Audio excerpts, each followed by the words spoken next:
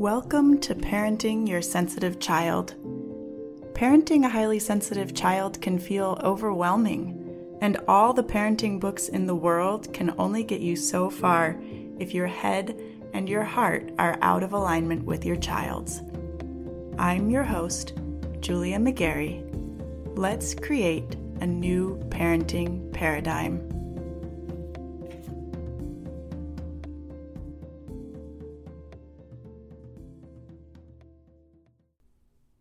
Hey y'all. Last week I took my daughter to the grocery store, and usually she does pretty well when we go shopping, but she was in the middle of a pretty big developmental leap, and it was a challenging trip for me. And I wanted to share this story because I think it's relevant for so many of you out there, okay? So I asked her when we went to the store to stay close to me, which technically she did, but she kept walking right in front of the cart and then stopping. Or she'd hold on to the middle of the cart and then move unpredictably, putting her feet at high risk of being run over if I wasn't paying very careful attention. So it took a lot of energy and attention from me to make it through that trip without accidentally running into or running over her. It wasn't until we were walking out to the parking lot that it dawned on me that she was actually doing exactly what I asked her to do. She was staying close to me. It was in a high energy stop and go kind of way, but she was actually doing exactly what I asked her to do. And in that moment, I realized that although I had asked her to stay close, I didn't give her any additional explanation or instructions. So it was really up to her to interpret what that meant.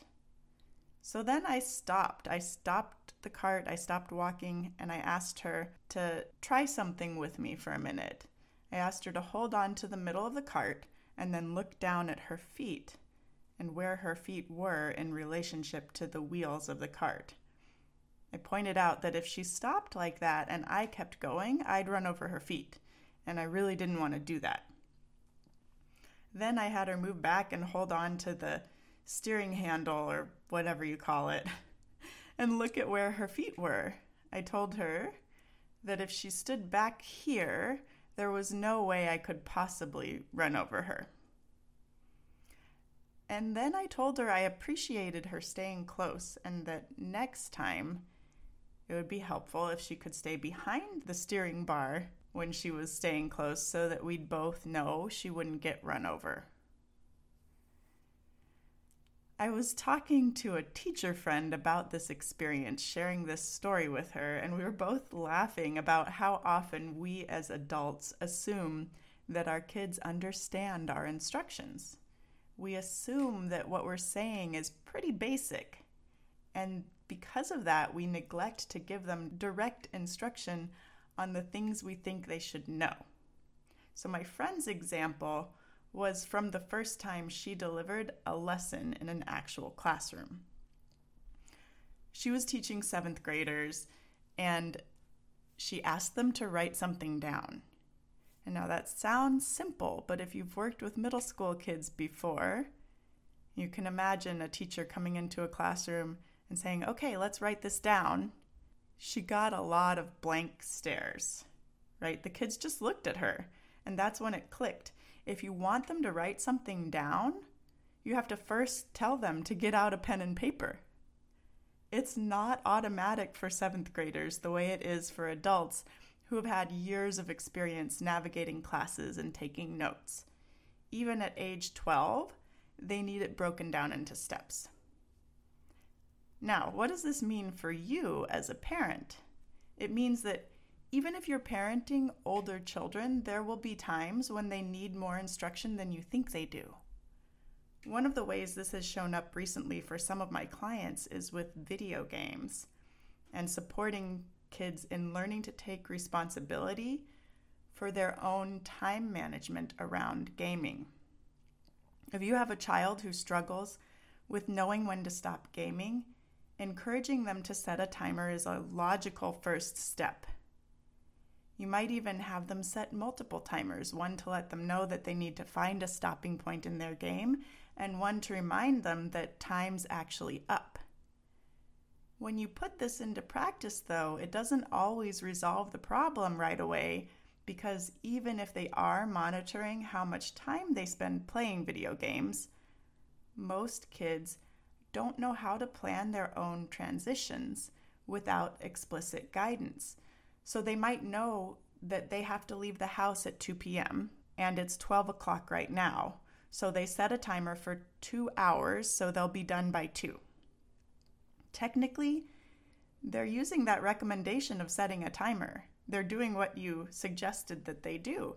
But they haven't thought through the fact that they won't be ready to leave the house the second they stop gaming. They need your help planning for that transition.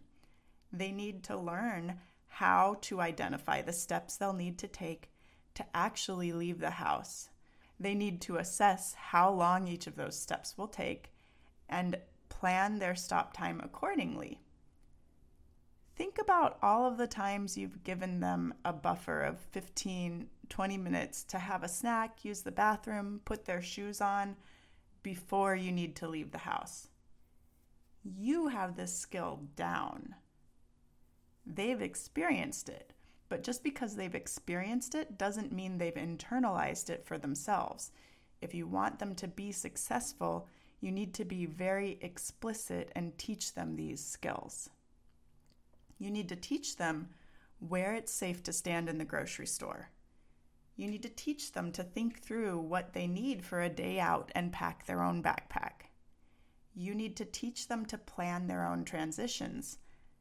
And just like all middle school teachers and many high school teachers out there know, you need to be explicit, and you probably need to do it more than once.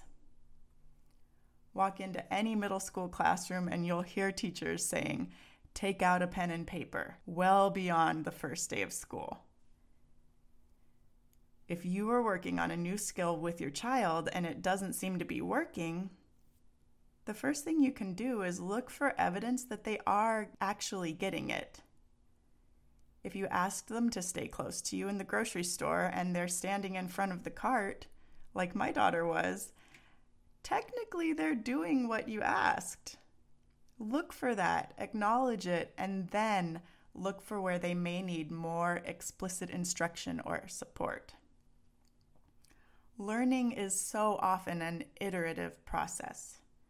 As a facilitator of learning for your child, you're going to be the most impactful when you look first for the signs that they're getting it, and then look for what they need to hear next.